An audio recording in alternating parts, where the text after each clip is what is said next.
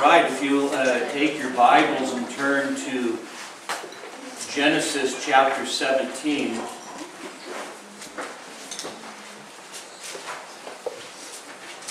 We come in our study of the covenant to the covenant made with Abraham.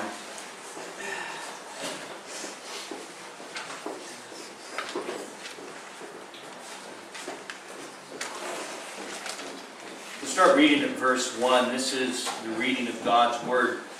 Now when Abram was 99 years old, the Lord appeared to Abram and said to him, I am God Almighty, I am El Shaddai. Walk before me and be blameless. I will establish my covenant between me and you, and I will multiply you exceedingly. Abram fell on his face, and God talked with him, saying, As for me, behold, my covenant is with you, and you'll be the father of a multitude of nations. No longer shall your name be called Abram, but your name shall be called Abraham. For I will make you the father of a multitude of nations. I will make you exceedingly fruitful, and I will make nations of you, and kings will come forth from you. I will establish my covenant between me and you and your seed or descendants after you throughout their generations for an everlasting covenant to be God to you and to your descendants after you. I will give to you and to your descendants after you the land of your sojournings, all the land of Canaan, for an eternal possession, and I will be their God. God said further to Abraham, Now as for you, you shall keep my covenant, you and your seed after you, throughout their generations. This is my covenant which you shall keep between me and you and your seed after you. Every male among you shall be circumcised, and you shall be circumcised in the flesh of your foreskin, and it shall be the sign of the covenant between me and you. Every male among you who is 8 days old shall be circumcised throughout your generations. A servant who is born in the house or who is bought with money from any foreigner who is not of your descendants. A servant who is born in your house or who is bought with your money shall surely be circumcised. Thus shall my covenant be in your flesh for an everlasting covenant. But an uncircumcised male who is not circumcised in the flesh of his foreskin, that person shall be cut off from his people. He has broken my covenant. Let's pray together. Father, we do come into your presence again this morning. We thank you for this Lord's Day.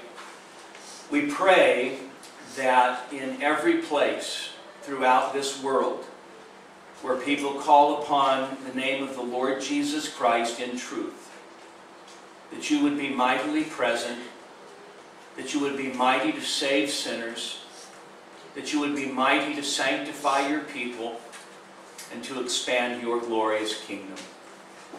And Father, we thank you for this gathering this morning. We thank you for the great songs that we have sung together that celebrate your love and your kindness to us. Father, what a comfort it is to know that you shall hold us fast. Father, we thank you that those whom you have set your affection upon, you keep them all the way to the end. Father, we now pray that you would give us understanding in your word. We pray that you would prepare our hearts for the Lord's table. And Father, we pray that you would enlarge our hearts with affection for all that Christ has done for us. And we ask this in his name. Amen. Amen. So we live in the high desert. So it's pretty, but it still is desert. We're about 5,000 feet elevation. Don't ask me to convert that to meters because I have no idea. All right. But at the south end of town, there are fairgrounds. And these fairgrounds are used oftentimes for the rodeo or other horse-type events. But every once in a while, they pop up a carnival or an amusement park. Right? So I want you to imagine, I have a little 5-year-old grandson, Calvin Owen. You know you raised your kid right when they say, Dad, his name's Calvin Owen. All right? So imagine I have Calvin with me, and we're driving down Pine Nut Road, which is the road that the fairgrounds are on. And we see people setting things up. We see them putting up a merry-go-round and a Ferris wheel, and we see them doing all kinds of things in preparation for this amusement park. And I say to Calvin, I'm going to take you to that amusement park someday. And Calvin says, really, Papa? Well, can we go and see it now? Well, it's not quite done, but we'll go, and we start walking around, and we notice that, that the horse apples are still on the ground, and the smell of corn dogs and stale popcorn are left over from the last carnival. And as we're walking around, Calvin says to me, this is great. I can't wait to come to this amusement park. So time goes on, and we drive by the fairgrounds from time to time, and every time there's this sense of anticipation. Papa, I can't wait for you to take me to this amusement park. And then the day comes, and I pick him up at his house, and I say, come on, we're going on a trip. And we start heading down the highway, and he begins to realize we're finally going to the amusement park. And then we keep driving past Pine Nut Road. And he says, Papa, hold on a second, you just passed it. And I say, be patient. And we keep driving. And we keep driving. And there's a little bit of disappointment, and that disappointment's growing, and he says, where are we going? I thought we were going to go to the amusement park. And I say, be patient. And hour after hour of driving, we finally get down. If you've ever driven down Highway 395, you know there's these little scary towns called Red Mountain in Johannesburg. And if any of you are from there, I apologize for the description, but they are almost ghost towns. And we get down to about Red Mountain, and Calvin's looking around. He's like, this is awful. Maybe we should just turn around.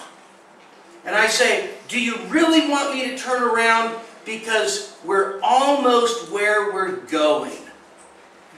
Keep driving, Papa. And so then, as that disappointment is still there, there's also this sense of anticipation that something else is going to happen. And instead of pulling into the dusty fairgrounds where the sand blows in your eyes, instead we pull up in front of Disneyland. With the perfectly manicured lawns, and the flowers, and the top-notch rides, and the gourmet food. And here's the question I want to ask you. So, did I keep my promise to Calvin? When I told him I would take him to a dusty, broken-down amusement park, and instead took him to Disneyland, did I keep my promise? I most certainly did keep my promise if you understand that to give more than what was promised is to keep the promise. Okay? And this is really what the covenant with Abraham is all about. God walks Abram through this land, and this covenant with Abraham, of course, is progressively revealed. It is initially given as a promise in Genesis 3, or Genesis 12, 1 through 3. There's the promise of a land, there's a promise of a nation, and the promise of a blessing to the world. And then in chapter 13, God repeats and these are the two basic promises, land promise and seed promise, that is descendants. And these promises are given to an old man who is unable to have children, and he's married to an old woman who's unable to have children. And then in Genesis chapter 15, that promise is formalized in a covenant. And you might remember what happens in Genesis chapter 15. And so there's Abram, and he's ready and willing to actually offer up his servant, who would have been like an adopted son. Lord, maybe it is Abimelech who is supposed to be the chosen one, and God says, no, he's going to come from your own body. And then he puts Abram into a deep sleep, and after Abram, of course, had gone through a ritual, covenant ritual, of cutting animals into, laying them apart. This, by the way, was often called a covenant or an oath of malediction, and that is you would take animals, slice them in two. For those of you who are queasy and don't like to hunt, just la this part. Chop the animals in half, and then you would walk hand in hand with the other person, and you would walk through those split animals. And basically what you were saying is, if I break my vow, my covenant to you, may what happened to these animals happen to me. God puts Abram in a deep sleep and passes between the animals by himself, demonstrating God's graciousness and God's, as it were, unilateral commitment to keep these promises to Abraham. And then the seed promise is repeated, and the land promise is repeated. And then we get to Genesis chapter 17. And in Genesis 17, in a sense, what happens is that the covenant that had been formalized in chapter 15 is now set in motion. Seed promise is reiterated, land promise is reiterated, and then the sign of the covenant is given. And the sign of the covenant is circumcision. In Genesis 18, God actually tells Abraham that he is going to have a son from his body and from Sarah's body 1 year from that time. And then, of course, in Genesis chapter 22, Abraham's obedience is put to the test. He takes Isaac up to Mount Moriah and is ready to offer him as a burnt sacrifice. He obeys. God spares him, provides the ram in the place of his son. Beautiful, glorious picture of the gospel, by the way. And then what God does for Abraham in Genesis 22 is God reiterates the seed promise, and that seed would be a blessing to all of the earth. Okay? That, in a very brief nutshell, is the covenant made with Abraham. Now, understanding this covenant is incredibly important, because as we talked about last night or yesterday, the idea often is that if you have really straight lines of continuity, then baptism replaces circumcision, and if Abraham circumcised his children, then believers should baptize their children. But I want to suggest to you that we should understand this covenant with Abraham in a different way. I would argue that there are three parts to the Abrahamic covenant that are absolutely crucial: the land promise, the seed promise, and then the sign of the covenant, which is circumcision. I would also argue that you have to understand that there is a dual nature to the covenant made with Abraham. Now let me just flesh this out for us. Let's talk first of all about the seed promise. So the seed of Abraham has, first of all, immediate reference to the biological son of Abraham and Sarah, that is namely Isaac. All right? And so that was the immediate reference to the promise. God was going to give Abraham a son. Now even that ends up being pretty interesting, because it is not just purely a physical or biological aspect which makes Isaac the seed of Abraham. Ishmael proves that.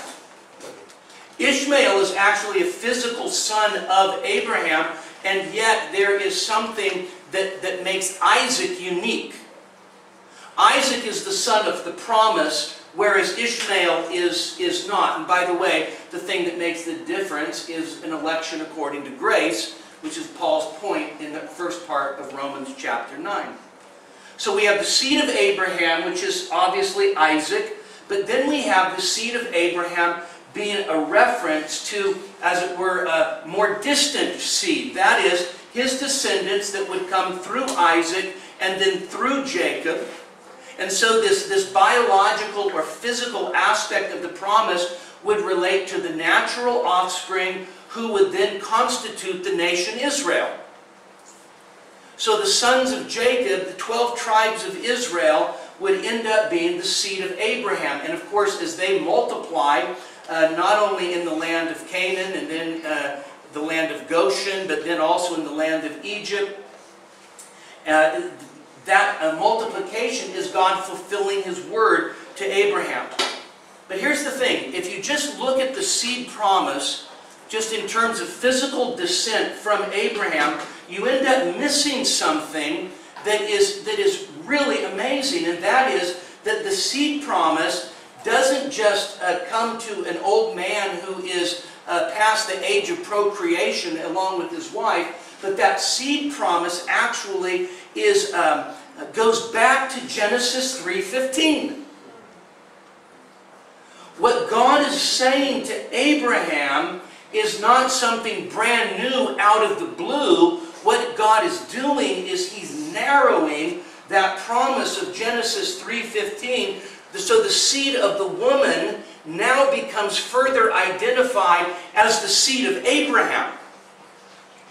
And so that means that the development of this theme ends up being something bigger than just Abraham. You're going to have lots and lots of descendants. And so I would say that the fulfillment of the promise that Abraham would have seed is actually fulfilled in Jesus Christ. Yes, it's fulfilled in the multiplication of Abraham's physical descendants in the nation of Israel, but it is supra-fulfilled. That is, fulfilled beyond that in the person of Jesus Christ. Have you ever noticed the very opening words of the New Testament? These opening words go like this.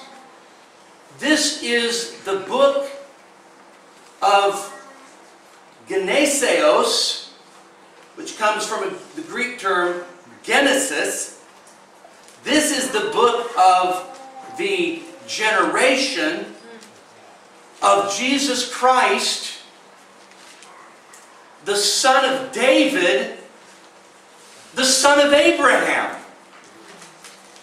When the New Testament opens up with the Gospel of Matthew, it does three things that if you read the Old Testament, oh, please read your Old Testament, right? Don't just say, oh, I don't understand that, too much blood for me, too many livers and organs and stuff, too much, killing Canaanites. Read your Old Testament. The reason is because when you get to the New Testament, this is the way it works. Anybody here, I realize I'm in a different country altogether, but did you guys ever have that game show, Name That Tune? Yes. Okay, so you remember how that went, right? Somebody would say, I can name that tune in 3 notes, right? Now, for some of you who are old enough, you'll have songs that all you need to hear, all you need to hear is the first 3 notes of Smoke on the Water, and you know it's Smoke on the Water, right? Some of you are like, what is he even talking about? Okay, how Amazing Grace, for those of you who are more sanctified, Amazing Grace.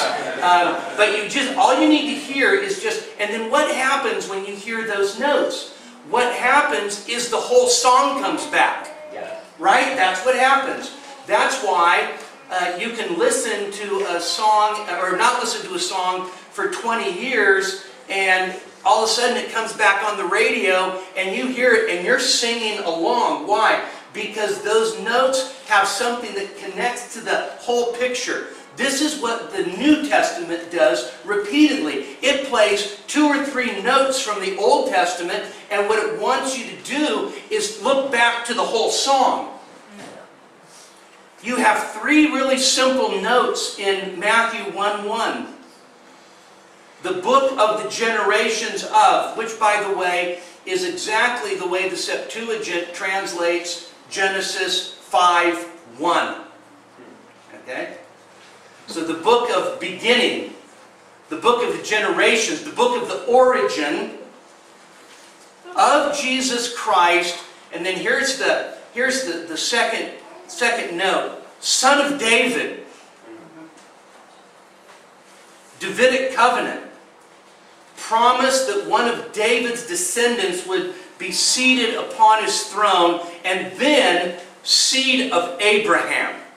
Not just saying that he's a descendant of Abraham and has Abraham's DNA, but as it were, the very fulfillment of the promises made to David and the very fulfillment of the promises made to Abraham. And so Jesus Christ is in fact the fulfillment. And our brother read it this morning in Galatians chapter 3.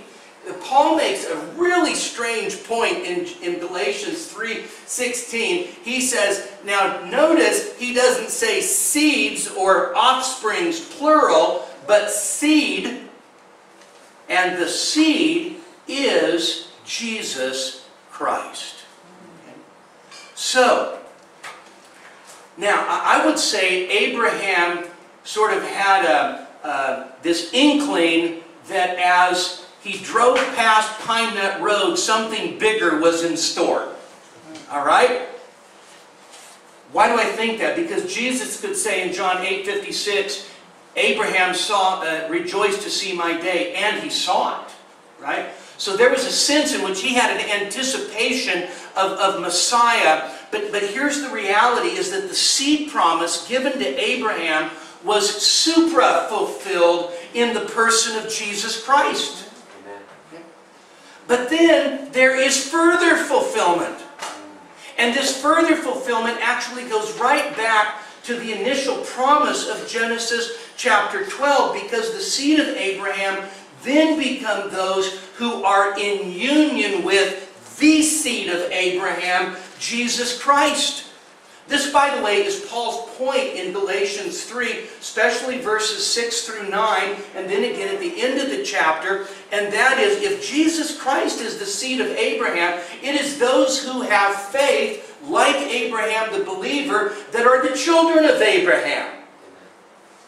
And so believers, those who put their faith in Christ, these are the seed of Abraham. Now, if that's the case, guess what happens? So those who come to faith in Jesus are now the descendants of Abraham because of faith. And now Abraham's promise, you shall have descendants that are more than the stars in the heavens or the sand on the sea, is supra-fulfilled. Right?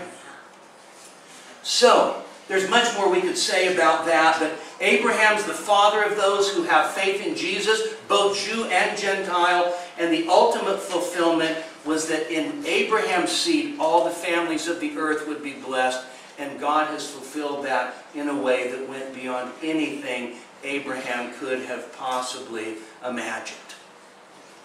But what about circumcision? Circumcision is... it's a very cutting subject. Yeah, I should stop right there. Abraham received circumcision in Genesis 17. Romans 4, 9 to 12 tells us that Abraham received circumcision after already believing. Right?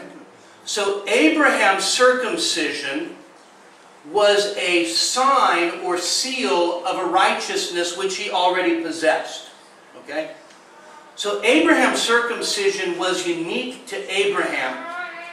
So, by the way, circumcision is not just in and of itself the sign and seal of righteousness or the sign and seal of faith to everybody it was administered to, because Ishmael was circumcised as well. Okay? So the physical descendants of Abraham after Genesis 17, or at Genesis 17, were required to be circumcised on the 8th day. And so just like the rainbow was the sign of the covenant with Noah, so circumcision would be the sign of the covenant with Abraham.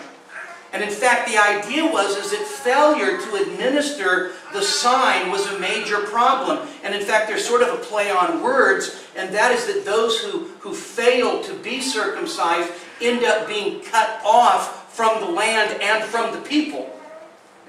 So in other words, if there's not an initial cutting, there will in fact be a cutting off that is a sense the curse of the covenant by not keeping it. You might remember this strange episode in Exodus chapter 4. Moses is on his way. He's got his wife Zipporah and his 2 sons, and they're on their way to Egypt, and he's going to be the great deliverer, right? And what happens? Angel of the Lord appears and starts to kill Moses. You remember this? Okay. Well, read Exodus. Zipporah takes a flint knife and circumcises the 2 sons. Okay? And then tells Moses, "You're a bridegroom of blood." Okay? People go, why in the world would this happen? Well, Moses himself, who was to be the leader of God's covenant people, had actually failed to administer the covenant to his own children. Okay? This is a terrible violation. And so circumcision is the sign of the covenant. It was administered to the physical descendants, and by the way, those in the household, right? The servants in the household, which then marked them out nationally, physically, and that physical demarcation gave them, as it were, the right to inherit the land. Okay? That's the way it works. Circumcision was the physical sign that you belonged to this nation, and that nation had the right to inherit the land. And so it was a physical sign, and that physical sign would belong to those who were the seed or the household of Abraham. But even in the Old Testament, so again, you could read that and you could think to yourself, just like the seed promise, you could limit it, narrow it, and make it very restricted. So you could do the same thing with circumcision. But circumcision itself pointed to something beyond itself. Now there's particular significance about the act of circumcision itself that we don't necessarily have to go into. We can talk about it during the Q&A. I don't know what that is, but the Q&A time tonight. But here's the thing, is that in the Old Testament itself, the picture of circumcision wasn't just the idea of being marked out as the people of God. It was also a picture of a believing heart that knew God. It was a picture of a believing heart that obeyed God. And this isn't just a New Testament perspective on an Old Testament ritual. This was the Old Testament perspective on an Old Testament ritual. So for instance, God tells the people in Deuteronomy chapter 10 and verse 16 that you are to circumcise yourselves to the Lord and remove the foreskin of your heart. That's spiritual, right? We have the same kind of thing in Jeremiah 4:4, this idea of a circumcision of the heart.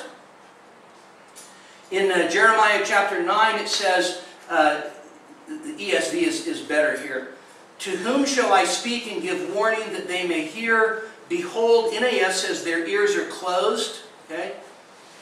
The text says, and the ESV gets it right, "Their ears are uncircumcised, and they cannot listen. Behold, the word of the Lord has become a reproach to them, and they have no delight in it." So in the Old Testament, God required actually a circumcision of the heart, not just of the foreskin. He required the ears to be circumcised, as that is opened to Him. Interesting passage in Deuteronomy chapter 30.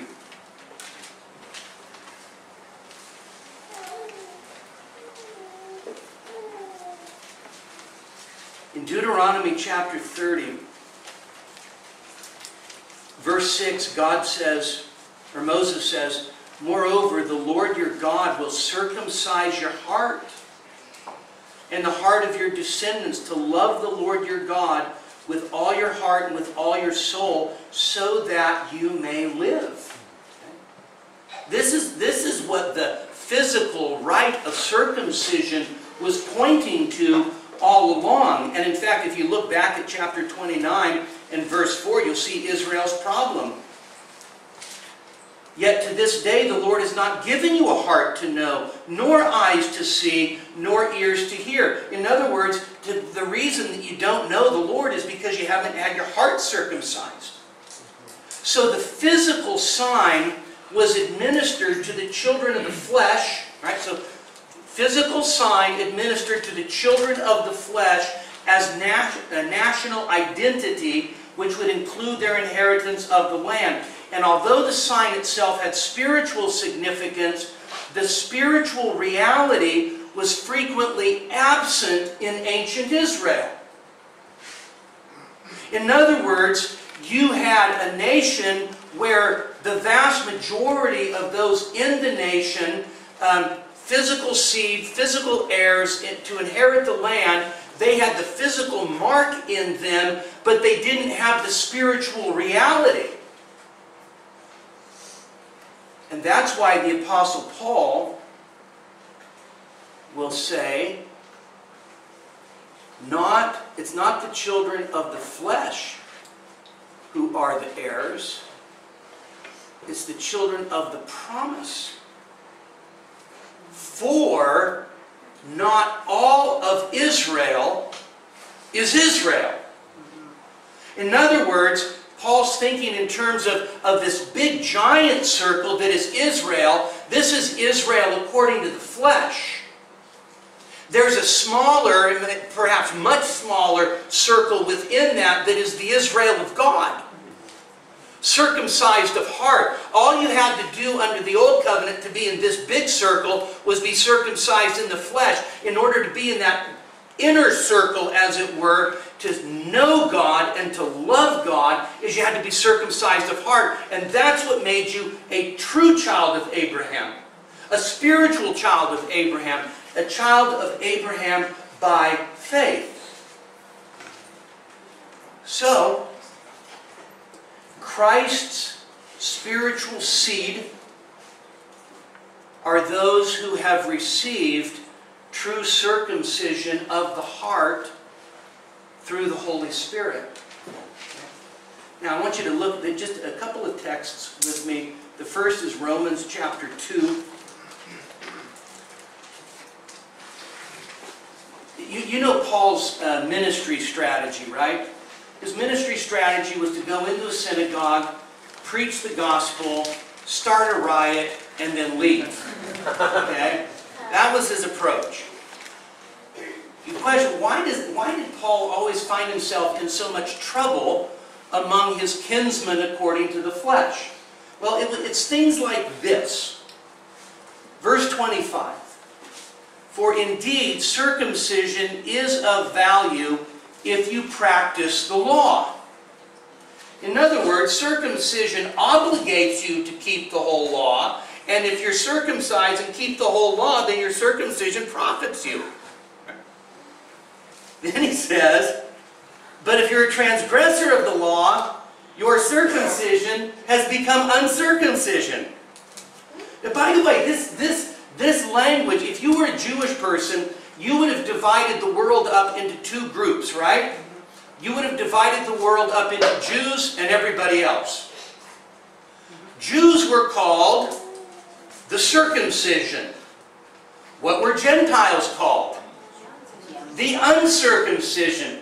So Paul says, you could bear the mark of the covenant with Abraham in your flesh, but if you're not walking with God and obeying God, your circumcision, your Jewishness, has become un-Jewishness.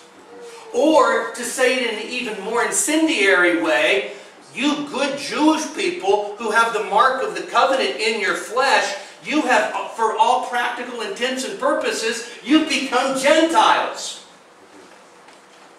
By the way, he makes the very same argument using Sarah and Hagar in Galatians 4:21-31. Now notice he says, so if the uncircumcised man, uncircumcised, by the way, what would be another synonym if you were a Jewish person and saw somebody that was uncircumcised? That person would be considered unclean. Okay? Dirty, Gentile dog. Okay? And so, if the uncircumcised man, Okay, so listen up, Jewish person. If that unclean, dirty Gentile dog actually does the requirements of the law, that is, he knows the Lord and he's walking with the Lord, I'd say by virtue of the new covenant, will not his uncircumcision be regarded as circumcision? In other words, that very thing that makes you think he's unclean, his uncircumcision, his Gentile status, he's now going to be considered Jewish. When I preached this not too long ago, I got up and I said, I hope nobody turns this into a soundbite, but what Paul's saying is you have to be a Jew and you have to be circumcised in order to be saved. But now Paul gets to define who is the Jew and what is circumcision, right?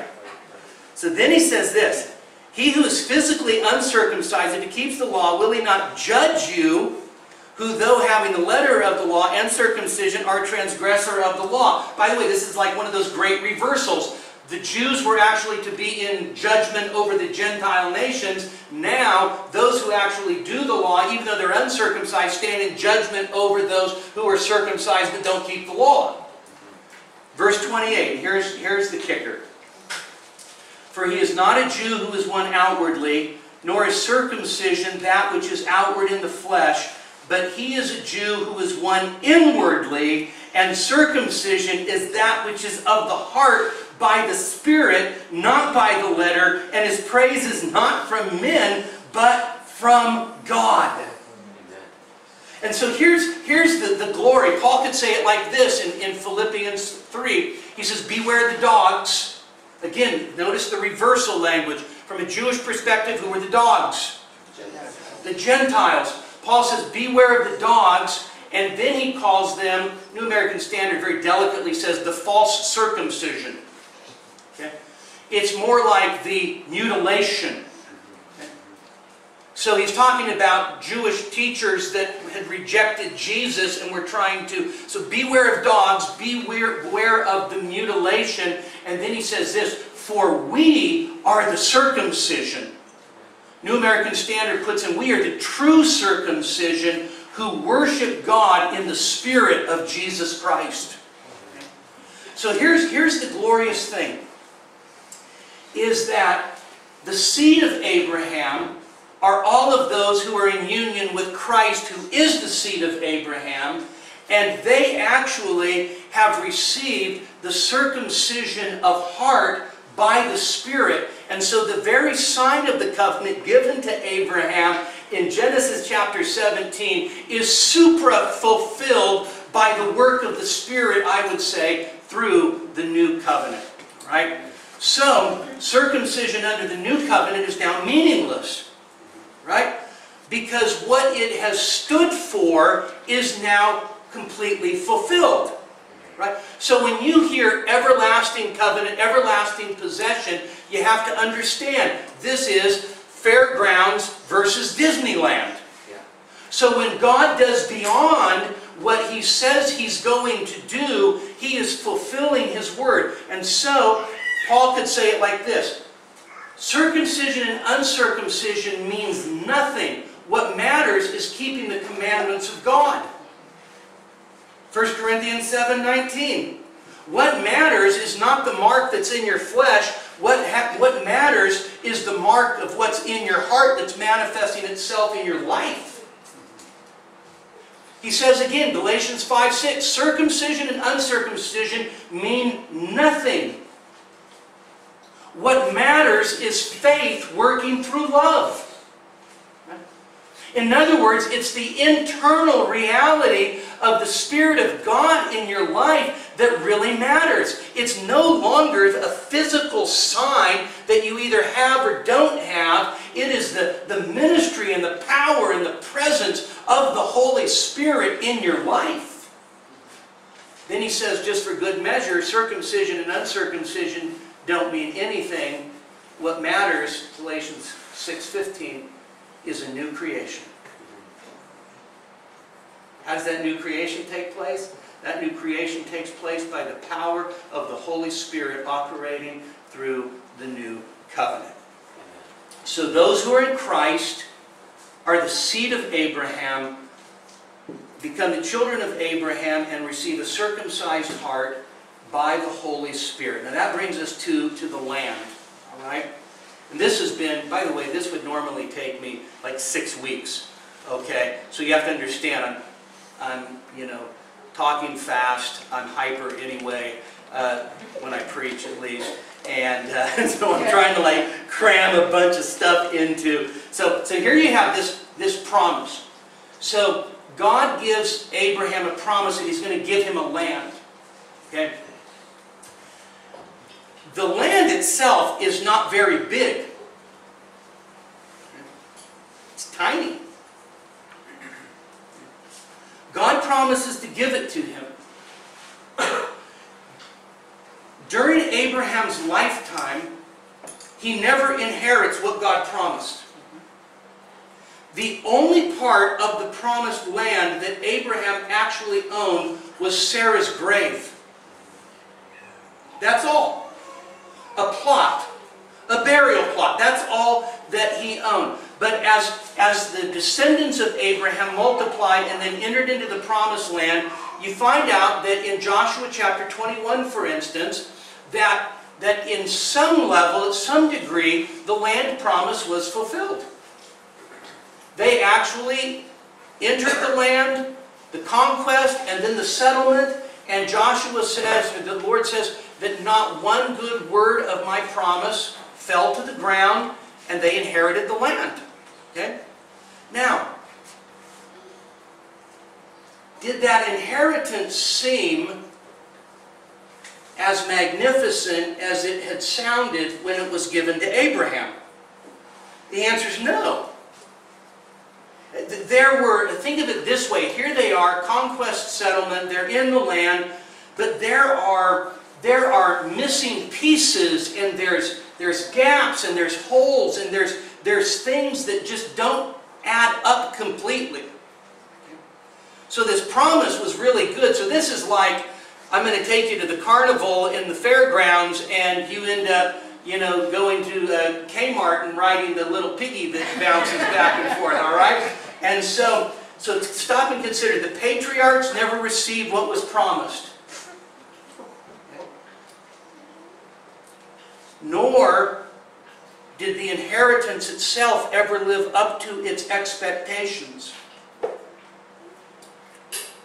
And inheriting the land was always tenuous because they still had enemies in the land that weren't driven out, and the threat of exile was always a threat hanging over their head.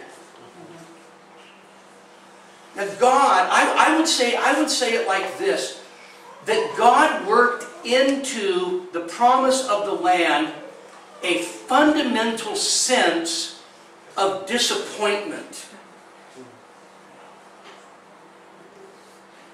If you continually, if your obedience is the point of contingency as to whether you stay in the land, you have no security in the land. If you have enemies within and enemies without, you have no security in the land. When you have the threat of exile, which by the way happens, the kingdom splits. The northern kingdom is exiled in the Assyrian invasion. The southern kingdom, Judah, is exiled in the Babylonian invasion. And so then there are these promises of restoration. And you could imagine being a Jewish person thinking of that land. So you had land, it was in your family from generation to generation. And you could think, I'm going to go back and I'm going to get that land. And so the Jews under Ezra and Nehemiah start to go back to the land. And the promises of restoration are beginning to be fulfilled. And so Nehemiah comes and builds the wall. And Zerubbabel comes and rebuilds the temple. But do you know what happens? When those who actually lived in Judah before the temple was destroyed, when they came back and they saw that second temple, they didn't say, hip hip hooray. They wailed and mourned because the glory of Solomon's temple so far surpassed the glory of Zerubbabel's temple. Those who never saw the first temple, they were cheering and celebrating, and there was an inherent sense of disappointment even in the restoration. They would live under foreign domination during the period of restoration. With the exception of a little tiny period of time during the Maccabean revolt, the Jewish people would always be under the domination of a foreign power, and yet their hope was actually to have a Davidic king that ruled over them as a nation that was free and free to worship God and, as it were, bring the Gentiles in. Why was there a fundamental sense of disappointment? Because God prepared something better.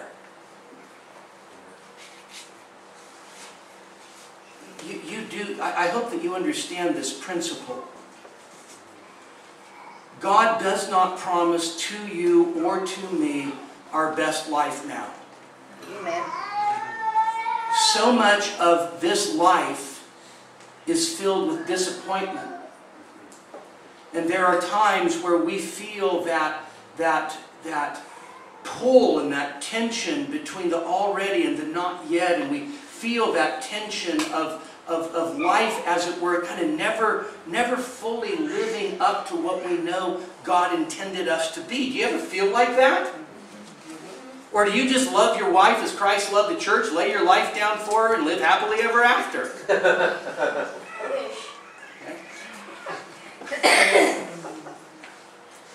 God was doing something better. God was doing something better. And that better was that He was going to send the last Adam into this world, who comes not only to redeem fallen humanity, but He also comes to redeem the earth. The redemption that Christ brings is not just the redemption of those who are fallen in Adam. It is also the redemption of a world that was under the curse because of Adam. You see this, for instance, in Ephesians 1, 9 and 10, Colossians 1, 19 to 20, and the best exposition of it, though, I think, is Romans 8, 18 to 25, where Paul talks about this present creation right now is actually groaning. It's groaning under the curse. And what it is waiting for, it is waiting for the revelation of the sons of God.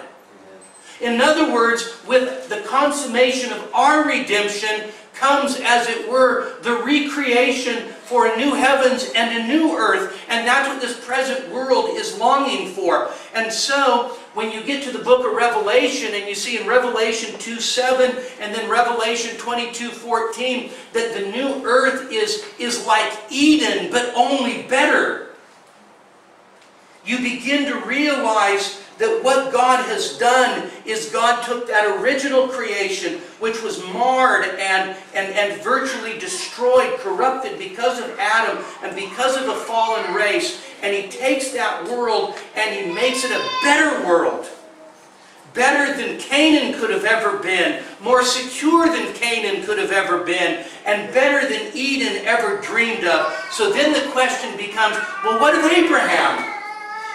What of Abraham and the promises made to Abraham? We'll turn to Hebrews chapter 11.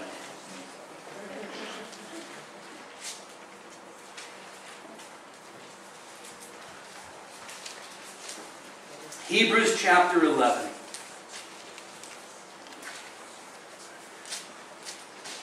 Verse 8.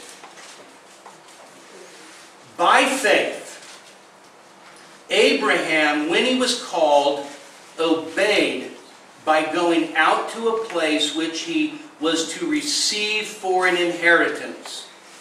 And he went out not knowing where he was going. By faith, he lived as an alien in the land of promise. Abraham is an immigrant in his own land. As an alien in the land of promise, as in a foreign land, dwelling in tents. What's the point of dwelling in tents? No permanent home. Dwelling in tents with Isaac and Jacob, fellow heirs of the same promise. Notice this. By the way, at the end of verse 9, wouldn't that be a little disappointing? For he was looking for the city which has foundations, whose architect and builder is God. Do you know how I understand that? I understand that to be something like this. There's Calvin walking around those fairgrounds, and he's looking and he's thinking, this would be pretty fun, but I know my Papa. And I bet he has something better than this. That's what sustained Abraham, was that he knew he had something better. And so it goes on, and it says, verse 11, by faith, even Sarah herself received ability to conceive even beyond the proper time of life, since she considered him faithful who had promised. Therefore, there was born even of one man, and him as good as dead at that, as many descendants as the stars of heaven in number, and innumerable as the sand which is by the seashore. Now here's the point. All these died in faith without receiving the promises, but having seen them and welcomed them from a distance, and having confessed that they were strangers and exiles on the earth. For those who say such things make it clear that they are seeking a country of their own. And indeed, if they'd been thinking of that country from which they went out, that is Canaan, they would have had opportunity to return. But as it is, they desire a better country, that is a heavenly one. Therefore, God is not ashamed to be called their God, for he has prepared a city for them. By the way, it will be Paul himself who says in Romans 4:13, Abraham inherits the world. Not just a little piece of land no bigger than Rhode Island, but he inherits the world. And so the land promise is again supra-fulfilled through Jesus Christ in the new heavens and the new earth. So Abraham's high calling, along with his descendants, was not just to inherit Canaan, but to inherit the whole world. So the land promises made to Abraham and his seed are ultimately and eternally, by the way, fulfilled in the new heavens and new earth wherein righteousness dwells forever. And so I would say this is the fundamental dual nature of the covenant with Abraham. It is both physical and it is spiritual. It is both national and it is typological. And so what we have in the covenant made with Abraham is the gospel promise is further revealed in the Abrahamic covenant. And what God promises Abraham in the covenant is fulfilled beyond all measure in Jesus Christ. Why? Because God is in the business of doing exceedingly, abundantly, above all we could ask or think. We're about to take the Lord's Supper. And we live in a world that is passing away. We live in a world in which the true light is already shining, but the darkness is still here. We live in a world where there is sin not only without, but within. We live in a world where we battle between the flesh and the spirit. We live in a world where we get old, we get sick. We live in a world where brothers and sisters who are serving Christ lay down their lives because people hate the gospel. We live in a world which is filled with disappointment. And at times we live in a world that seems absolutely hopeless. We ask ourselves, when in the world is this sin and wickedness and opposition to God ever going to cease? Well, the bread and the cup is the down payment that it's going to cease. The bread and the cup is the reminder to us that Jesus Christ himself, in his life and in his death, actually laid the very foundation, not only for the forgiveness of our sins and the imputation of righteousness, but he laid the very foundations of a life forever with him and the Father and the Holy Spirit in a new heaven and new earth where there will be no more night. And so the disappointments that are woven into this life are simply those that God designs to prime our hope for something better. Let's pray. Father, thank you so much for the promises you made to Abraham and through Christ to us. We pray even now that as we get ready to take the supper, that you would prepare our hearts and fill us with all hope and believing. In Jesus' name.